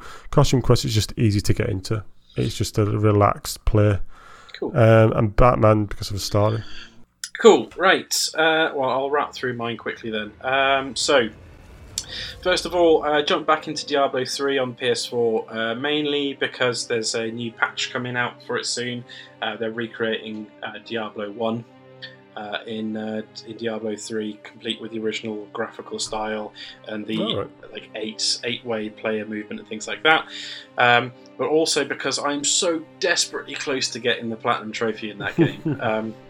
I've got all the trophies now, apart from I need to run 500 bounties, and I'm up to 270 something. And if I sit down and concentrate on it, I can knock out 25 in an hour. So I'm going to keep chipping away at that.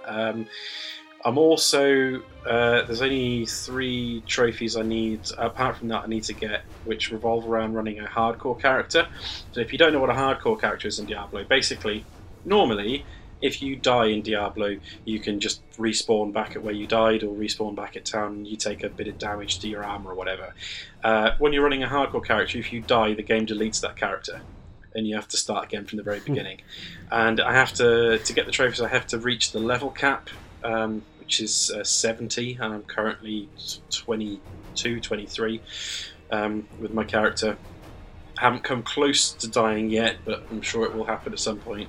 So I've got to get to level 70 and beat the 2 end bosses of the game without dying, basically. I'm quite worried about that one, because to get, if you haven't got someone helping you to boost your character, getting to the level cap can take a decent amount of time, and I'm terrified that I'll get there, try and take on these 2 bosses and die, and then I'll have to start all over again from the beginning and probably end up snapping the disc in half.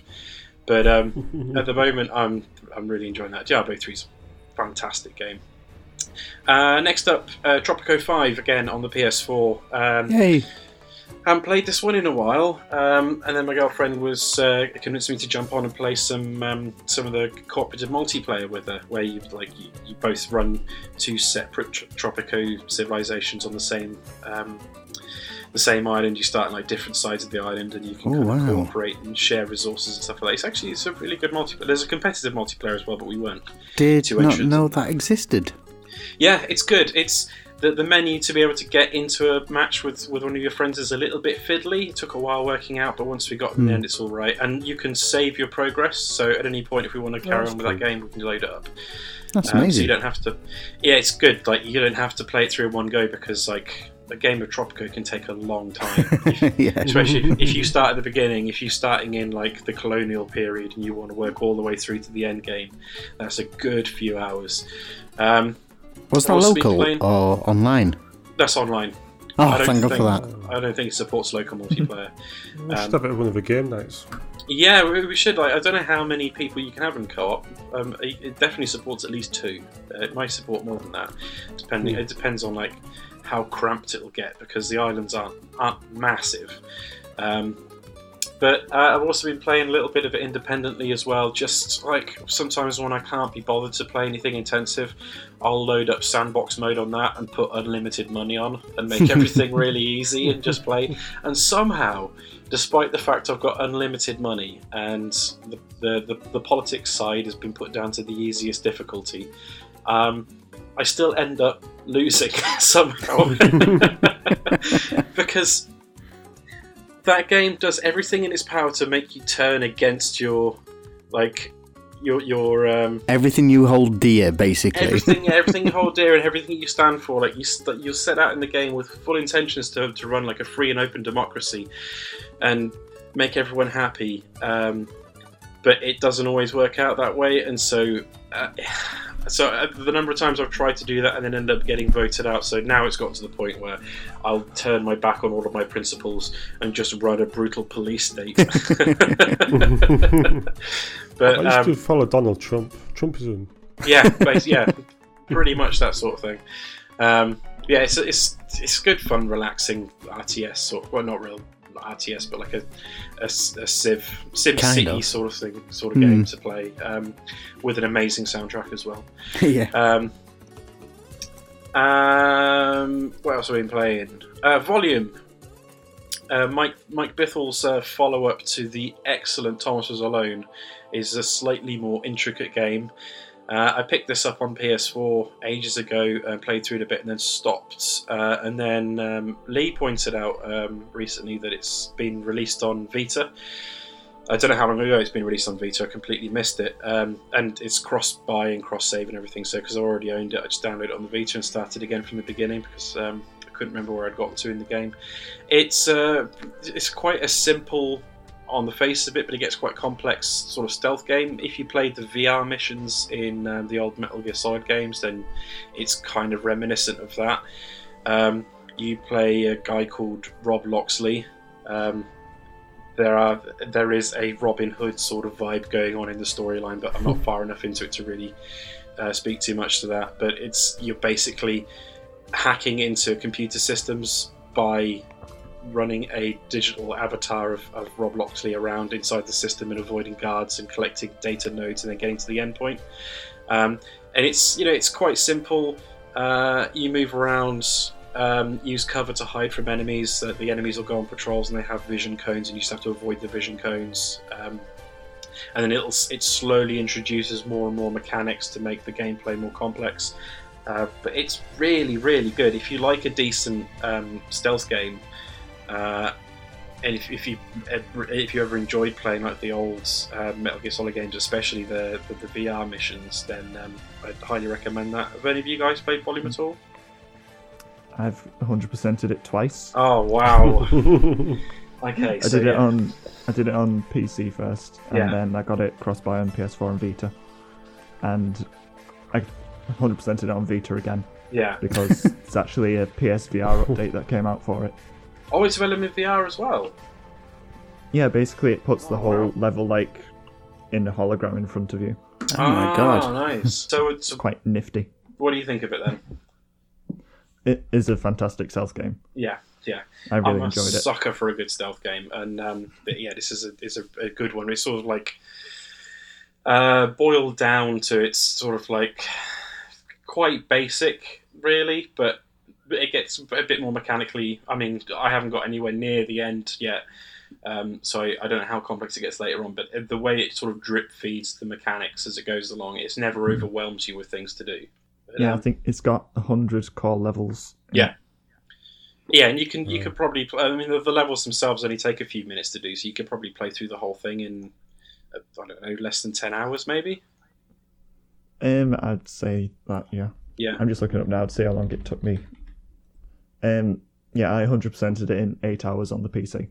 It's not that long in main campaign, it's probably like 5 hours, maybe 6. But then there's also kind of an incentive to go back as well, because there's the score attack element of trying to beat the level in less time than other people on the scoreboards. So it's got a good replayability value as well. I'm really enjoying that. It's got like Steam Workshop support, and people create their own levels to share. Oh, wow. So you can just if that's on play PlayStation other levels that people have made. Yeah. And I'm pretty certain that's available in all versions. I don't know if like every level will be available on every platform. It might just be like PC levels are on PC, PS4 on PS4 and whatever. But there's people making new levels for it as well. So it's not just like main campaign done. Yeah. It's like main campaign, and then if you want to play some new levels, people have made some.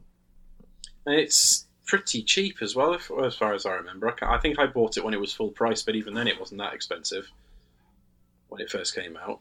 So if you're a fan of stealth games, it's definitely one worth picking up, especially if you've got a PS4 and a Vita, because you can just cross save between the two. Yeah, it's like my gaming kryptonite, that. Yeah. I've seen that it's still on offer at the moment, because I know it was on offer recently on PlayStation. I'm sure it might have popped up on PS Plus at some point after I'd already bought it. That's normally the way it goes. Sure. Yeah, it's normally the way it goes. It's what happened with Tropico. I bought Tropico for, I think it was only like £10 or £11, and then a month later it was on PS Plus. Mind you, didn't that happen last month with Andy? Didn't you get Costume Quest and then it came up on PS Plus about 3 days later? Oh, no, I got it through PS Plus years ago, I think. Costume, right. Yeah, I think Costume Quest 2, I didn't buy it, but that's out this month, isn't Costume Quest 2 was one of this game's PS Plus games. Yeah. I think it was the other Vita one. But yeah, Volume. It's really good.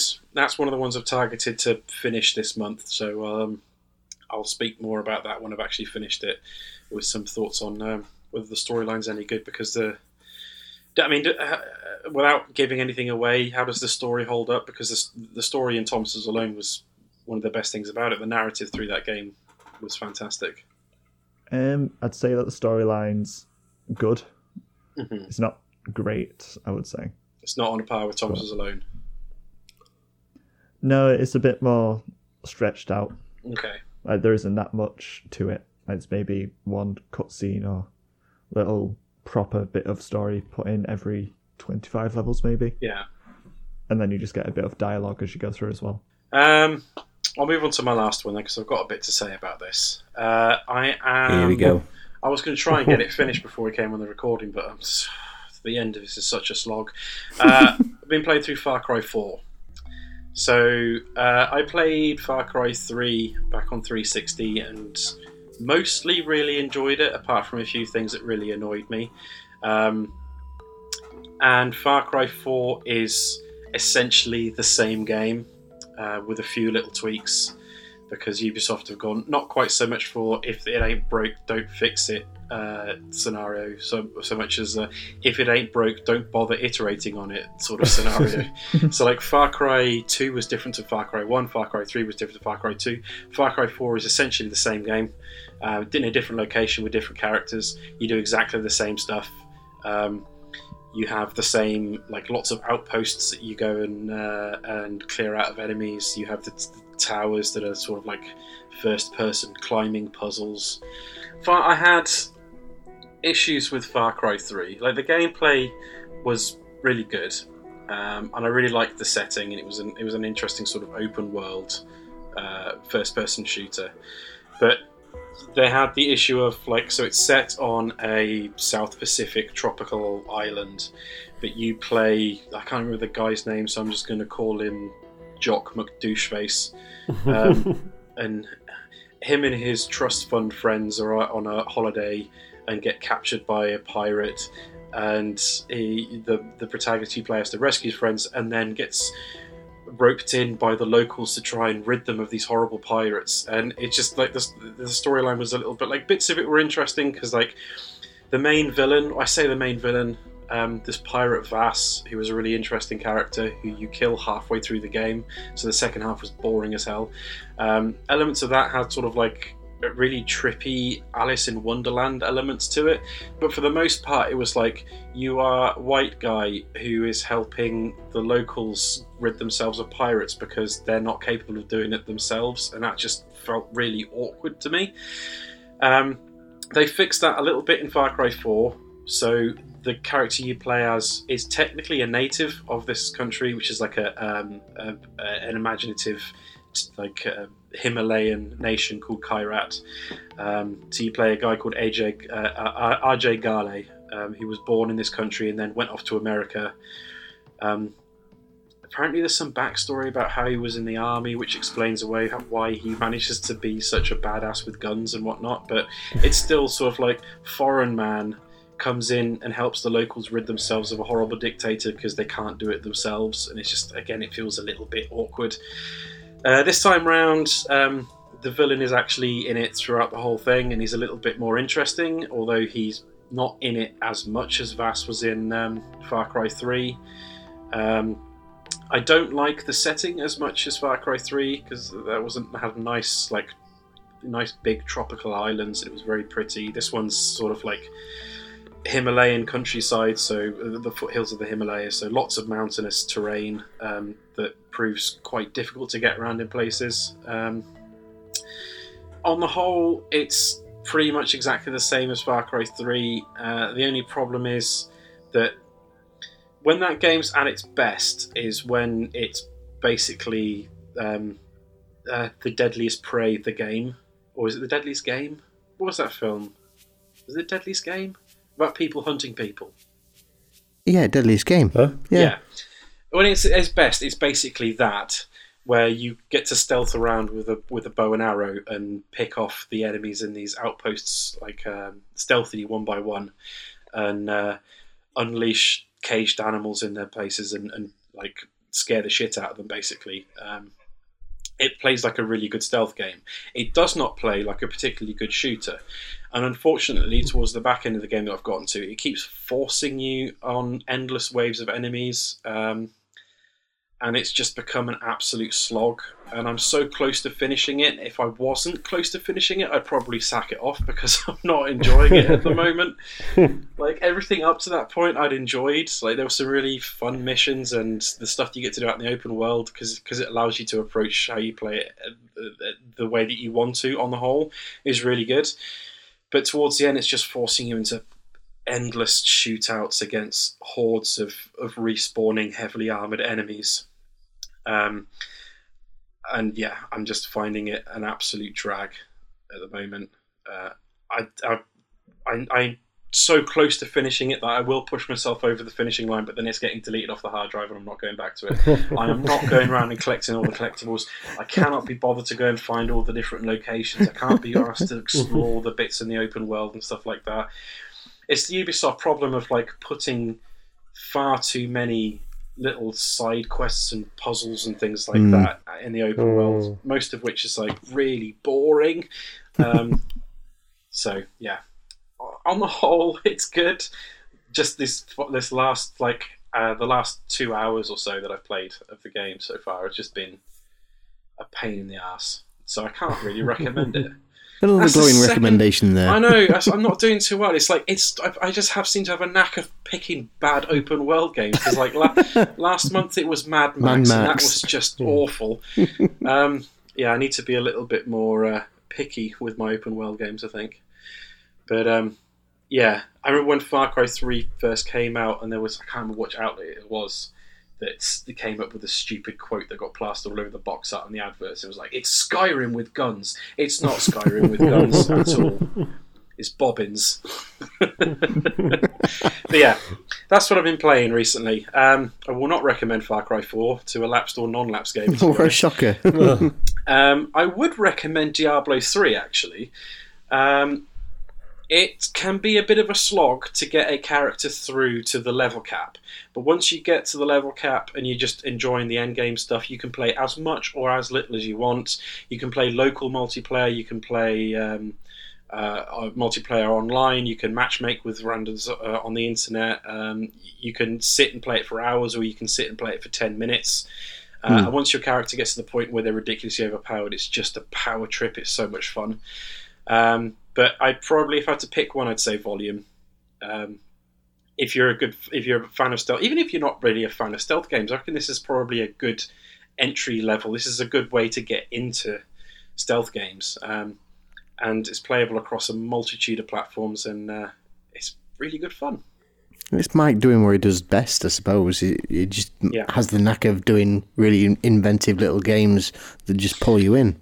Yeah, he's really good at coming up with inventive gameplay mechanics and things like that. I do know, I remember reading an interview with him where he talked about, like, the reason why Thomas Was Alone was, like, it plays really well, but graphically it's just blocks jumping on blocks, is because he didn't know how to do the art. But this time around when he made Volume, he actually, because he'd made a decent amount of money off Thomas Was Alone, he could hire artists to do the art for him, and it's a really pretty game. Like, the art style is like, it's stark, but it's striking. It's a nice looking game, and yeah, really good fun to play. So if I had to pick one for a lapsed gamer, I'd go with Volume. Yeah, it's a great one to have on the Vita as well, actually. Yes, and because the levels aren't that long. It's just great on a portable. Yeah, and as with most games, it looks absolutely gorgeous on that screen. Right, so we've had a couple of questions in from listeners. So we'll start with the easy one first. Good friend Colum at Solm67. He's messaging to say, "Are you taking the Switch Day One plunge?" Yes. Yes. No. No. No. No. No. No. You've got seriously, Steve. You've gone out and bought a PlayStation VR headset, and you've gone and bought yourself a PlayStation 4 Pro, but you're not going to buy a Switch. Exactly. I just bought a PlayStation 4 Pro. And a PlayStation yeah, it's cleaned out. Yeah, fair enough. I've already got a Vita and a 3DS. I've got plenty of portables. Yeah, but are you going to be able to play Breath of the Wild on day one, though? I've never been a massive Zelda fan. Get out. Get out. Majora's Mask. Way! Between worlds I've played. You and Andy are in the daft corner. Obviously, I like the ones I've played, but I'm not going to buy a new system to play the latest one on. No. Yeah, fair enough. Especially when it's on this gen as well. Yeah, it will be on the Wii as well. Yeah, I don't have a Wii U though either. Oh, well, I'd say pick one up, but they're still bloody expensive. Yeah. But if they ever come down in price, you should definitely pick one up because it's got an amazing back catalogue. Yeah, I will definitely. I've got enough of a backlog anyway. Yes, yeah, I think we all do. Half of my list is bloody Wii U games now. Yeah, I will definitely be picking up a Switch on day one.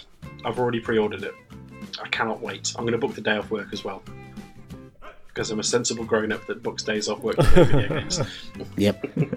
It's still the way forward. Yeah. Our other question... Oh, sorry. What were you saying? Sorry, it's just a wait and see for me. Yeah. See what the more details... I know they've leaked the price...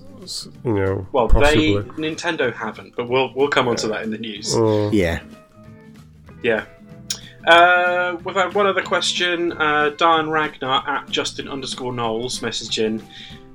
What was the first game that made you realise your gaming console / computer was more than just a kid's toy? Destruction Derby 2 for me. Was that the first one that made you think, yes, video games are art? Yes. Fair enough. It was beautifully rendered carnage. It was great. Oh god, that's a difficult one. It's when I lied to my mum that said I'd use it for school. Oh, okay. What console was that? It was a Spectrum 128K plus 2. Fair enough. I honestly can't think of what was the first game I played that made me think, like, this isn't just a kiddies thing. As much as I love Nintendo, it probably was a bit later on. It wouldn't have been anything that was on the SNES or anything like that, because, you know, they're kiddie-friendly games on the whole. Yeah, but still hard as bat nails. They're ridiculous. Yeah. I'm gonna... there's probably something early in this, but I'm gonna say the first one I can remember playing and, like, looking at it more than just a game and getting sucked into, like, the storyline and the lore, and this might sound a little bit odd, but was Legacy of Kain Soul Reaver on PS1. Oh, yeah. As listeners to this show will know, I've got a bit of a love for the Legacy of Kain series. Thinking about it, Ico would probably be the one where you suddenly look at it and go, wow, this has become something else. Yeah, see, I missed out on that one. If it hadn't have been something like Soul Reaver, I reckon probably Shadow of the Colossus would have been the first one. Yeah. Shadow of the Colossus was the first. That was the first video game that made me cry. And that's when you know they've transcended. Yes, you know, they're just a little bit more than Jumpman. Yeah. I'm just going to say, I can't really give an answer to this, seeing as I've grown up with video games my entire life. So I've never really seen them as a kid's toy. Yeah, it's funny, the perspective as well, because obviously, going on a generational thing, I've grown up with video games, but I've grown up with them as they've been growing up as well. You know, so I've been there at the beginning with Pong in 1974, I think it was. You know, so I've grown and they've grown alongside, so it's been like a thing where I've been watching as it's grown up as well. So it's weird that you've got a whole generation out there that would not look at it as anything other than it's just video games. They don't look at it as something that, the kids play that, or, you know, just the nerds. It's an actual concrete thing culturally, you know. It's something that nobody would look down on, not like they used to.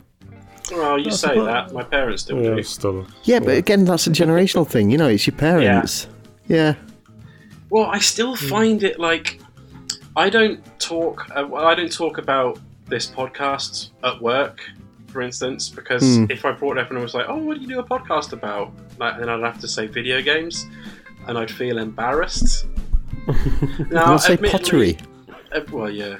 Admittedly, most of the people I work with are of an older generation, but even some of the younger ones, and to be honest, unless somebody else at work who's around about the same age as me brings up video games first, I don't talk about them.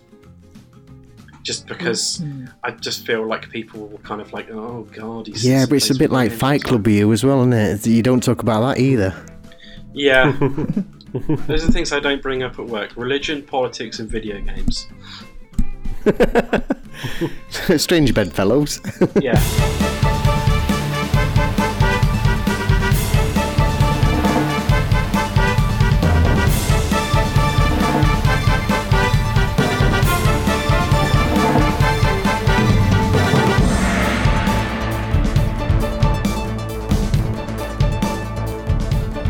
Okay, so moving on to the news. We'll wrap through this one quickly because it's late.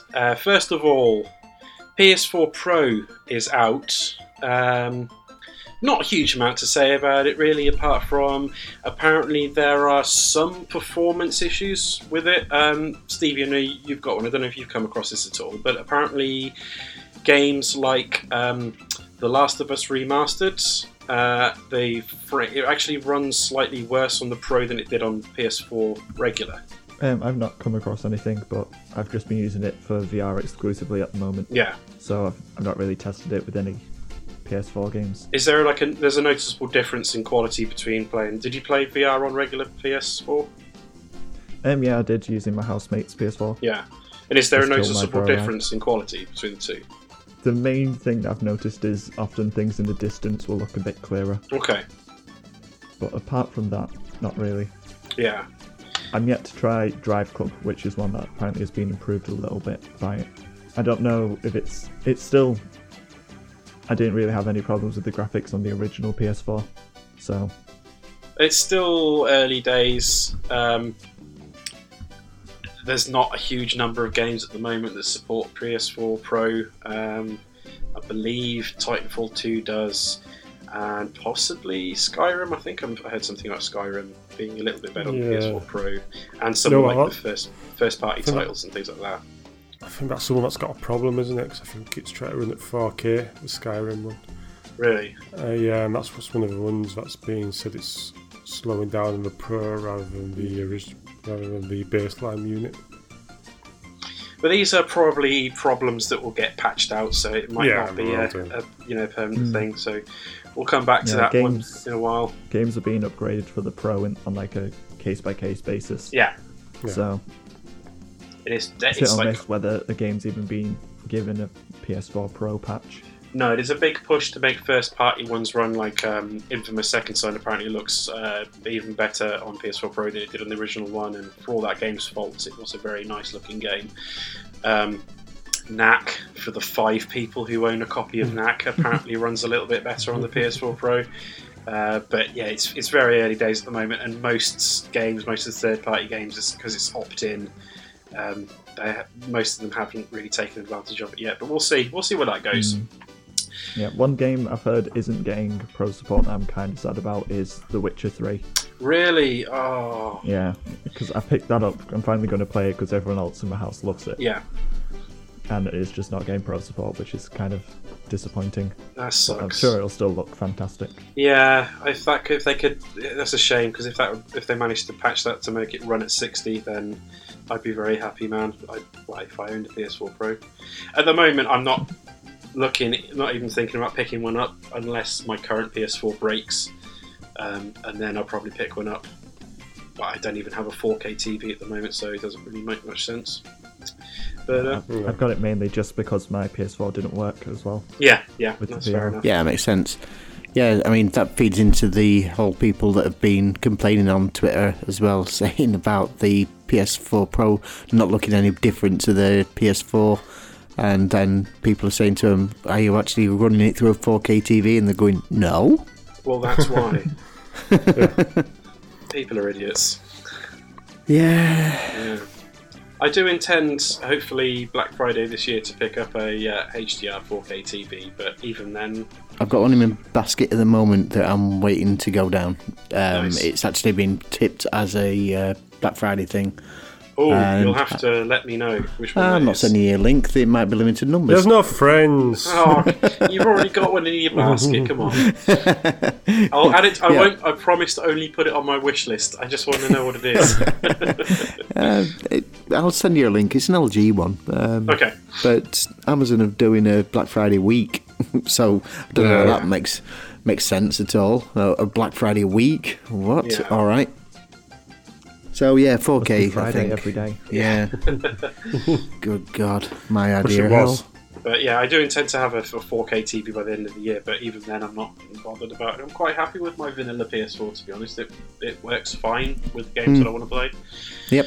So yeah, for foreseeable future, I'm fine. GTA looks brilliant. So who cares? Yeah, exactly. Yeah, Titanfall runs at 60. Overwatch runs at 60. So I don't care. Moving on. Rumours are abounding as to how much the Nintendo Switch is going to cost at launch. And if these are true, then our worst case scenario has been averted, because given Nintendo's history, we had a feeling that this might be in like the £350 mark, which would not be great. But according to a couple of retailers who have put the prices up already, the base unit in the UK is going to cost £199.99. So that is the screen, the Joy-Cons, the dock, and the dock for the Joy-Cons themselves. And then there'll be another one at £249.99, which will apparently have more internal storage and be bundled with a game. £250 for the Switch and a game. If that game's Zelda, then I'll be very, very happy. If that game's anything, I'll be very, very happy. Yeah. So I was worried that this was going to be expensive because you know what Nintendo are like. They don't sell consoles at a loss, even when they probably need to sell their consoles at a loss. So I'm glad to see that, because this brings it in, £250 brings it in at the same price as a PS4 Slim or an Xbox One S. Yeah. So that's a good price. It's the right price point for them, I think. It's the right price point. Well, it's funny because it's game that are actually first up on this side of the pond anyway to say that they're going to do it at $199 and $249. So do we take them at their word and get an order in there and hope that they don't renege on it? Because they probably will. They'll just turn around and say, no, actually, we've changed his mind. It's not. It's $329. If that's the price there, that's the price it's going to be everywhere. It's the way with the I would have console thought launches. so. It's the same price everywhere. So you could probably pre-order with most places and they'll all fall in line to the same price. But the fact that it is Game advertising that price, and they are the UK's only brick-and-mortar game store chain these days... Does GameStation still exist? GameStop. No, GameStation don't, because Game bought them out, but GameStop have UK stores as well. Are they? I thought that was just Ireland. They've actually got one in Wales, as far as I'm aware. Oh, okay, fair enough. But yeah, what is the main chain? I'd probably be inclined to believe that. The thing is, there's no RRP, not over here, because that's seen as price fixing, so stores can charge what they want. I pre-ordered. I brought it on an online retailer, and they put a placeholder price in of £9,999 because they didn't know what it was going to be at the time. But I guess price. Yeah, I guess the price officially will get announced on. Is it January 12th when they're having their big reveal conference thing in Japan? I think it's the 12th. But anyway, early January we'll hopefully know for sure. Yeah, but it's Nintendo, so they'll probably announce the price 3 months after it's actually been launched. Yeah, you never can tell with Nintendo. But if this is true, then I'm very happy. £250 is affordable. Yeah. Telltale's new Marvel game has been announced that it's going to be based on Guardians of the Galaxy. So we know for a while that they are making another game. Rather than making a sequel to some of the series they've already made. Wolf Among Us? Yeah. Game of Thrones, but mainly Wolf Among Us. For fuck's sake, make another series of Wolf Among Us, please. Please. Please. Yeah, it doesn't look like it's going to happen. But anyway, they're making a Guardians of the Galaxy game. Are they going to get the voice actors in from the film? That'd be interesting, because that's going to be costing them. Well, this is interesting. Yeah, Chris Pratt would cost a pretty penny. Yeah, but this is the thing is when they, unless they're going to do like Vin Diesel would. The Game of Thrones one, they did a kind of interesting thing where it focused on a different family, but then they still had Peter Dinklage and Lena Headey and people like that, Natalie Dormer and whatnot in there doing the roles of the characters from the show, and I can't imagine they're not Chris Pratt money, but I can't imagine that was particularly cheap. Yeah, but don't forget, they were in pretty quickly with Game of Thrones. Yes. They were in pretty much, they'd got the foot in the door on the development side, pretty much on first and second series. So they will have been pretty cheap at the time anyway. Yeah. Because nobody knew exactly how it was going to go. Not then. Well, this is interesting because it came because of a leak, because it's part of the next news piece. It's part of the video game voice actors strike, and this is one of the games that got leaked has been delayed, has been affected. Yeah. So possibly we might have to wait a bit and find out, but we wouldn't have thought. Because is it Bradley Cooper? Yeah, Bradley Cooper, Chris Pratt, Vin Diesel. Well, Vin Diesel just says, "I am Groot." In multiple languages. Yo soy Groot.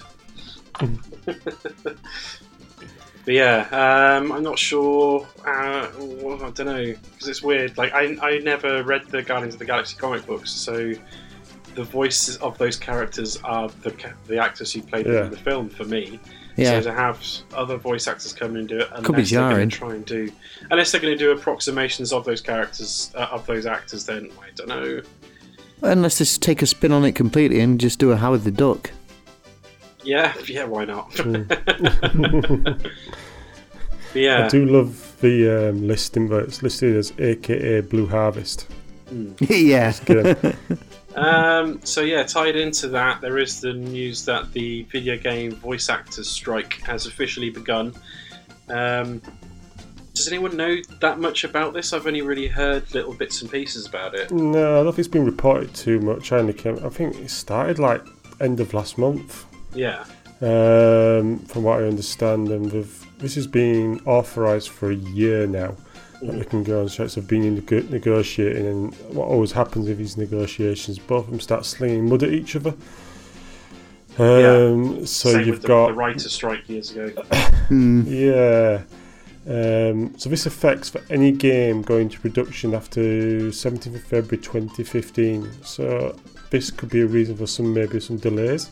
You know, maybe like for games like Mass Effect, and who knows, you know. But they failed to reach an agreement, the Actors Guild and the game companies. What I understand is that the companies want a greater percentage of the revenue. So if a game sells over 2 million, they want a bit of a longer stream coming through. They also want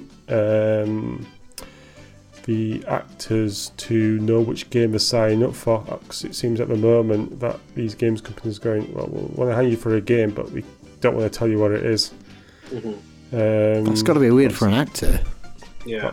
Yeah. How the hell are they supposed to work in character if they don't even know what the character is? Just turn up on the day, that's it. You are now Rocket Raccoon. Yeah. Okay. I know that video game voice actors kind of get a bit of a bum deal. It's why, on the whole, they get used more than like big name Hollywood actors. I mean, there was a bit of a furore when the first Dishonored came out, and there was like Susan Sarandon and people like that doing the voices of characters in that game rather than actual trained voice actors. But they do a hell of a lot of work on a game, and especially nowadays where a lot of the big AAA titles, not only are they doing the voice acting, but they're also doing motion capture. Something like Naughty Dog and companies like that are going a lot for. It's like the game kind of like, as you know, the actual story of a game rather than the gameplay itself hangs on how good the voice acting is. So it's an incredibly important role, and if they're not getting remunerated to the level that they should be, then I'd say fair play to them. What we could see, though, is a bit of a backlash and a resurgence in games like Grand Theft Auto 3, where your protagonist has no voice at all. You know, just go back to the days of silent movies. I don't think that would sell these days, though. I don't think so either. But it would be an interesting twist. I think you just might see more delays as whatever sorts, and I think some of these out. That's fine. I've got too many games to be playing as it is. Yeah, we've got a backlog that will last us. Yeah. I'm pretty certain Jim Sterling's done a video about video game voice acting at some point recently. So go look up that Jimquisition if you can find it. I will do. Okay, so quick shout outs. So thanks to Stevie for coming on the show today. It was lovely to have you on. Maybe to have you on again at some point in the future as well. Yeah, I'd be happy to come back on. Just give me a couple more weeks and I'll have another 20 games to talk about. You'll have everything available on PlayStation VR. I wish. Do you have any shout outs you'd like to give? If you'd like to listen to more of me, you can find me on Year of Steam's Little Sister Show with Stuart, who's usually on this. Or I'm actually on the main episodes at the moment while Stuart's out of action podcasting wise. And you can also find me on the Moncast, which is a podcast where we talk about the Pokemon and Digimon anime. I'll have to get those subscribed to. Cool. Any other shout outs for anyone? Last Save Loaded for me. I've really started to bite the bullet with that and gone back through the backlog. And it's just great to hear Justin and Colin, just those two guys. I could listen to those two guys just talk and talk and talk for days. They just make me laugh so much. Great. Last Save Loaded, it's not so much about games. It's got games in it, but it's just listening to these pair of idiots just spar off each other. It's great. Game Burst. Oh yeah, Game Burst. Yeah, it's a good one. Game Burst. They've done the PS3 special, and we've done the South Park special, Stick of Truth. Very good episodes. I'll give a few plugs to YouTube channels that I've spoken about before that I'm still really enjoying. Super Bunny Hop is an excellent YouTube channel. Usually get an episode a week. They're quite in-depth videos into some new game or some aspect of video gaming culture. Game Maker's Toolkit is another one I'd highly recommend that I've mentioned before. And of course the aforementioned Jim Sterling. Every Monday, is it, we get a new Jimquisition? Yeah, every Monday. Yeah. Every Monday there's a new Jimquisition, and there's Jimpressions, and yeah, he is a busy man. But he puts out some quality content, so check that out on YouTube as well. And also the Podquisition is a great podcast to listen to as well. So quick future episode announcements. Our next Ballyhoo show, which we'll be recording in a few weeks, sees us return to Bill Willingham's comic book world of Fables with Volume 2. We're going to be discussing issues 6 to 10 if you're reading the singles, which comprise the Animal Farm story arc. So get those comics read, listen to our previous episode on Volume 1 of Fables, and our special on Season 1, probably the only ever season of the Wolf Among Us video game, and let us know your thoughts. As always, you can get in contact with us, send us questions, suggestions, feedback, or anything else you'd like to let us know via email, which is lapsgamerradio@gmail.com. You can find us on Twitter, which is @lapsgamer. You can like and leave comments on our Lapsed Gamer Radio Facebook page and add yourself to the LGR Community Facebook group. You can check out our Lapsed Gamer YouTube channel as well as our occasional Lapsed Gamer Twitch channel broadcasts. I believe Adam is going to be uploading the entirety of his 24-hour stream from the other night, which would be well worth the watch. And of course, for more additional content and other information about our episodes and contact details, you can head over to our blog, which is lapsedgamer.com. Finally, you can find all of our podcast episodes to stream or MP3 download at our Podbean web address, which is lapsedgamerradio.podbean.com. Also, please be so kind as to subscribe and review Lapsed Gamer Radio on iTunes. I guess all that's left to be said is thanks for listening today. Do let us know what games you've been playing, what news stories are catching your attention, and if you'd like to be on a future episode with us. I'd like to say thanks for joining me and goodbye. Bye. Bye. Mañana.